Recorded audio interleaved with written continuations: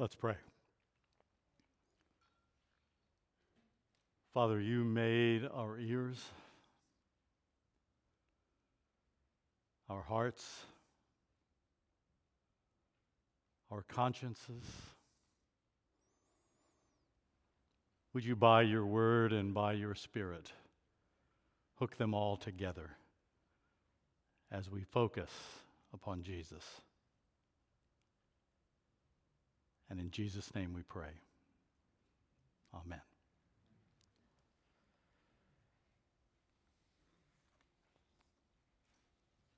How great is Mary's son?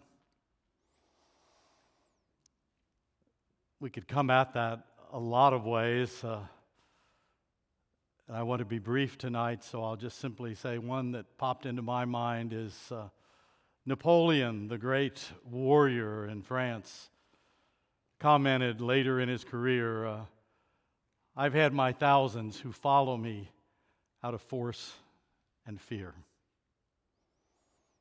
But Jesus has his thousands now, millions now, billions, who follow him out of no force,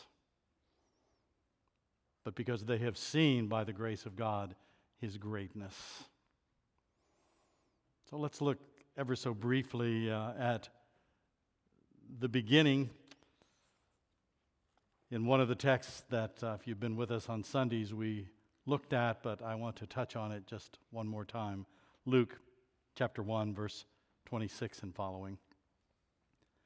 In the 6th month, the angel Gabriel was sent from God to a city of Galilee named Nazareth, to a virgin betrothed to a man whose name was Joseph of the house of David. And the virgin's name was Mary. And he came to her and said, Greetings, O favored one, the Lord is with you. But she was greatly troubled at the saying and tried to discern what sort of greeting this might be.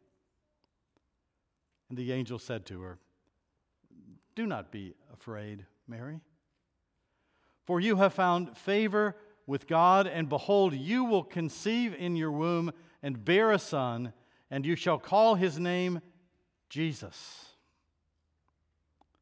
He will be great and will be called the Son of the Most High, and the Lord God will give to him the throne of his father David, and he will reign over the house of Jacob forever, and of his kingdom there will be no end. And Mary said to the angel, How will this be, since I am a virgin? And the angel answered her, The Holy Spirit will come upon you, and the power of the Most High will overshadow you. Therefore, the child to be born will be called Holy, the Son of God. What difference does it make that this baby was born, this child was born without a human father? The world loves to joke about that, but that's either true or it's not true. And given all that has happened through the life of the Lord Jesus Christ, frankly, I think if we're logical, it's a whole lot easier to believe that it's true than that there was nothing really unusual here.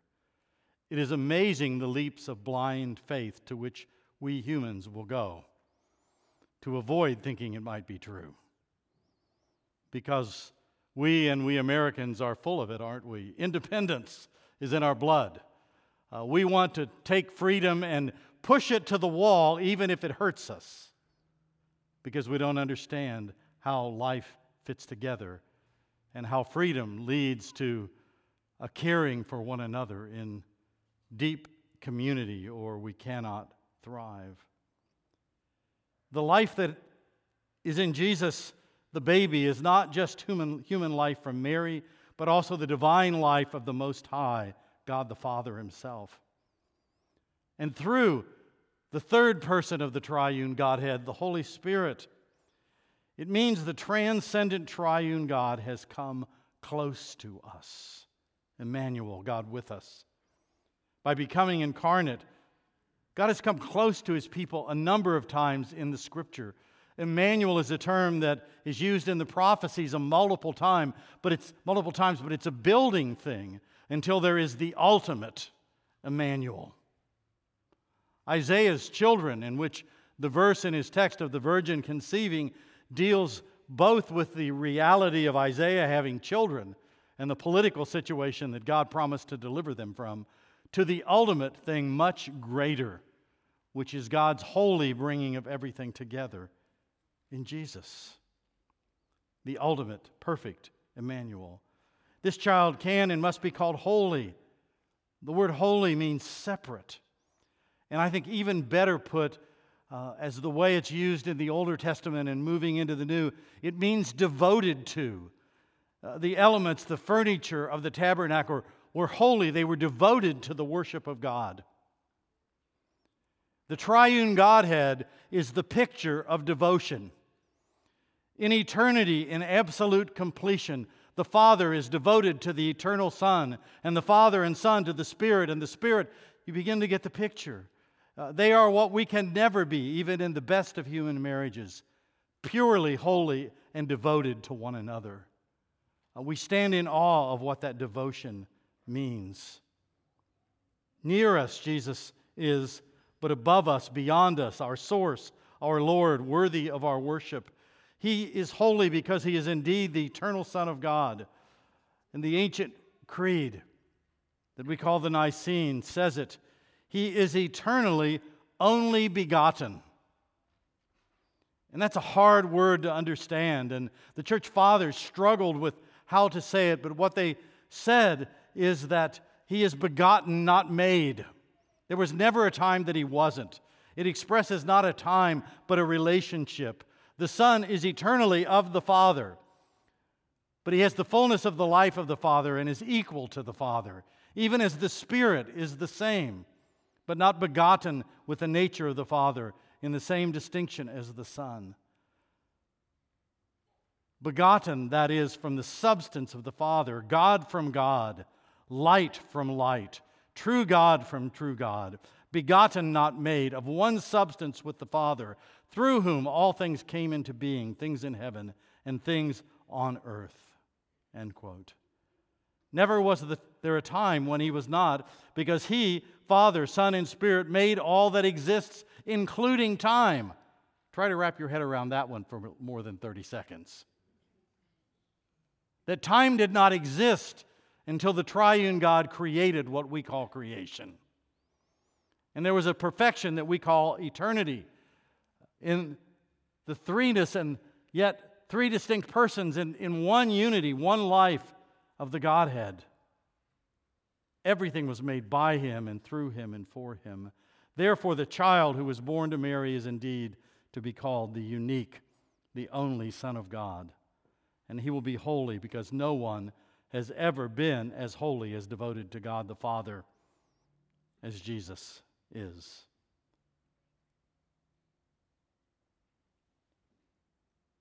As Stephen and I talked about planning the service tonight, he's already introduced the concept. We realize that there's logic, there's doctrine, there's words the way we use them a lot in the church, but there is the beauty in the imagery of words that point us to the significance of realities.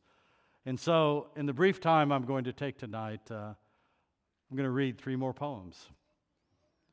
One more from Lucy Shaw, but the first one I want to read you from in light of the text, because I'm really exegeting the text just in a different way, is from Joe Bailey, who was one of my heroes as a writer in my early years as a Christian in the 60s and 70s. He wrote a lot of psalm-like poems, and this was his psalm for Christmas Eve. Praise God for Christmas. Praise Him for the incarnation, for the Word made flesh. I will not sing of shepherds watching flocks on frosty night, or angel choristers. I will not sing of stable bear in Bethlehem or lowing oxen, wise men trailing distant star with gold and frankincense and myrrh. Tonight I will sing praise to the Father, who stood on heaven's threshold and said farewell to his Son as he stepped across the stars to Bethlehem and Jerusalem. And I will sing praise to the infinite, eternal Son, who became most finite, a baby, who would one day be executed for my crimes. Praise him in the heavens. Praise him in the stable. Praise him in my heart. How great is Mary's Son. Lucy Shaw wrote her own version of Mary's song. It goes like this. Blue homespun and the bend of my breast keep warm this small, hot, naked star fallen into my arms. Rest, you who have had so far to come. Now nearness satisfies the body of God sweetly. Quiet he lies, whose vigor hurled a universe. He sleeps, whose eyelids have not closed before. His breath, so slight it seems no breath at all, once ruffled the dark deeps to sprout a world. Charmed by doves' voices, the whisper of straw, he dreams, hearing no music from his other spheres. Breath, mouth, ears, eyes, he is curtailed who overflowed all skies, all years. Older than eternity, now he is new. Now native to earth as I am, nailed to my poor planet, caught that I might be free. Blind in my womb to know my darkness ended. Brought to this birth for me to be newborn. And for him to see me mended, I must see him torn. Mary's song. Mary and Joseph pondered Gabriel's and Elizabeth's and the shepherds and Simeon and Anna's words about her son. What would they mean? And later she wept at the cross and at the tomb. And then after his resurrection, she had to learn to walk and stumble just like you do if you're a Christian, at following in the new way of the Spirit.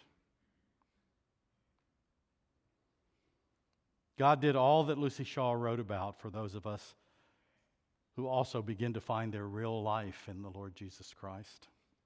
For those of us who are learning to lean into him, to trust him, and to rest in him. But if we're honest, and if you're not trusting in Jesus yet, don't wait to get perfect before you get there, because the rest of us are stumbling to walk in this new way and need to get up over and over and over again. And sometimes we wander and we get lost from Jesus for a little while, and we cry out to find our way back again to our shepherd. And with that, I read a second poem from Joe Bailey. Oh, how I know this one in my own life. It's called A Psalm of Wandering, W-A-N-D-E-R. Lord, you know I'm such a stupid sheep. I worry about all sorts of things, whether I'll find grazing land still, cool water, a fold at night in which I can feel safe. I don't. I only find troubles, want, loss. I turn aside from you to plan my rebel way. I go astray. I follow other shepherds, even other stupid sheep. Then when I end up on some dark mountain, cliffs before, wild animals behind, I start to bleat. Shepherd, shepherd, find me, save me, or I die. And you do. Think once more with me of the greatness of Mary's Son, who, how about you, he finds me and carries me when I bleatingly cry to him for help. And for please teach me again what you've taught me 20 times, that I might learn how to stick close to you. I said 3 poems, there are really 4, but one is a hymn. I wish we had time to teach it to you if you don't know it. I love the fact that the words are from a writer named Aurelius Prudentius. You probably don't know him. He wrote in the 4th century these words. Christians have been singing them for a long time, and even the tune that I learned is a plain song from the 12th century. And yet our Jesus is the same Jesus and deserves the same words. Let me read you some of it, and then we're done. Of the Father's love begotten ere the worlds began to be. He is Alpha and Omega. He the source and ending, he. Of the things that are, that have been, and that future years shall see, evermore and evermore.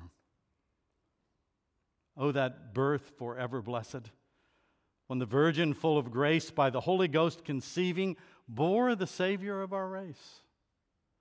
And the babe, the world's Redeemer, first revealed his sacred face.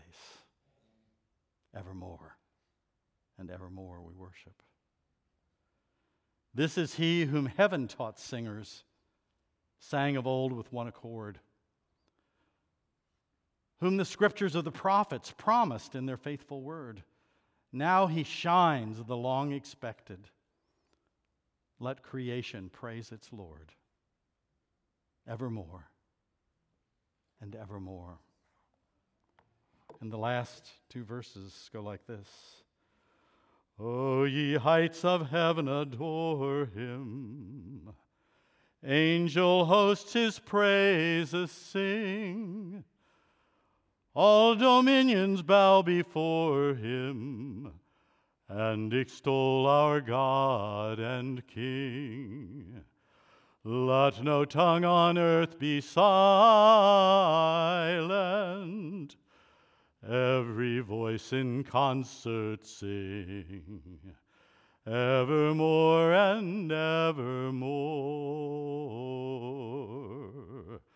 Christ to thee with God the Father, and O Holy Ghost to thee, hymn and chant and high thanksgiving, and unwearied praises be.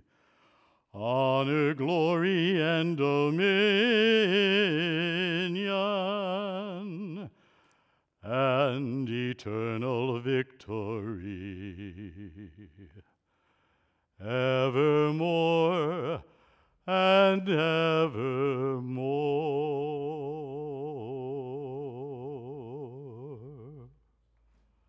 Father, you are so worthy of our praise, and we falter so. But let us learn anew this Christmas Eve that freedom and the way to love and mercy lies in worship, and in worshiping you alone, Father, Son, and Spirit, who make us new. We don't dissolve into some other kind of beings, but you renew us and recreate us with a new nature that one day will have a heart devoted even more and more to you. We praise you, we honor you, we sing to you this Christmas Eve. Amen.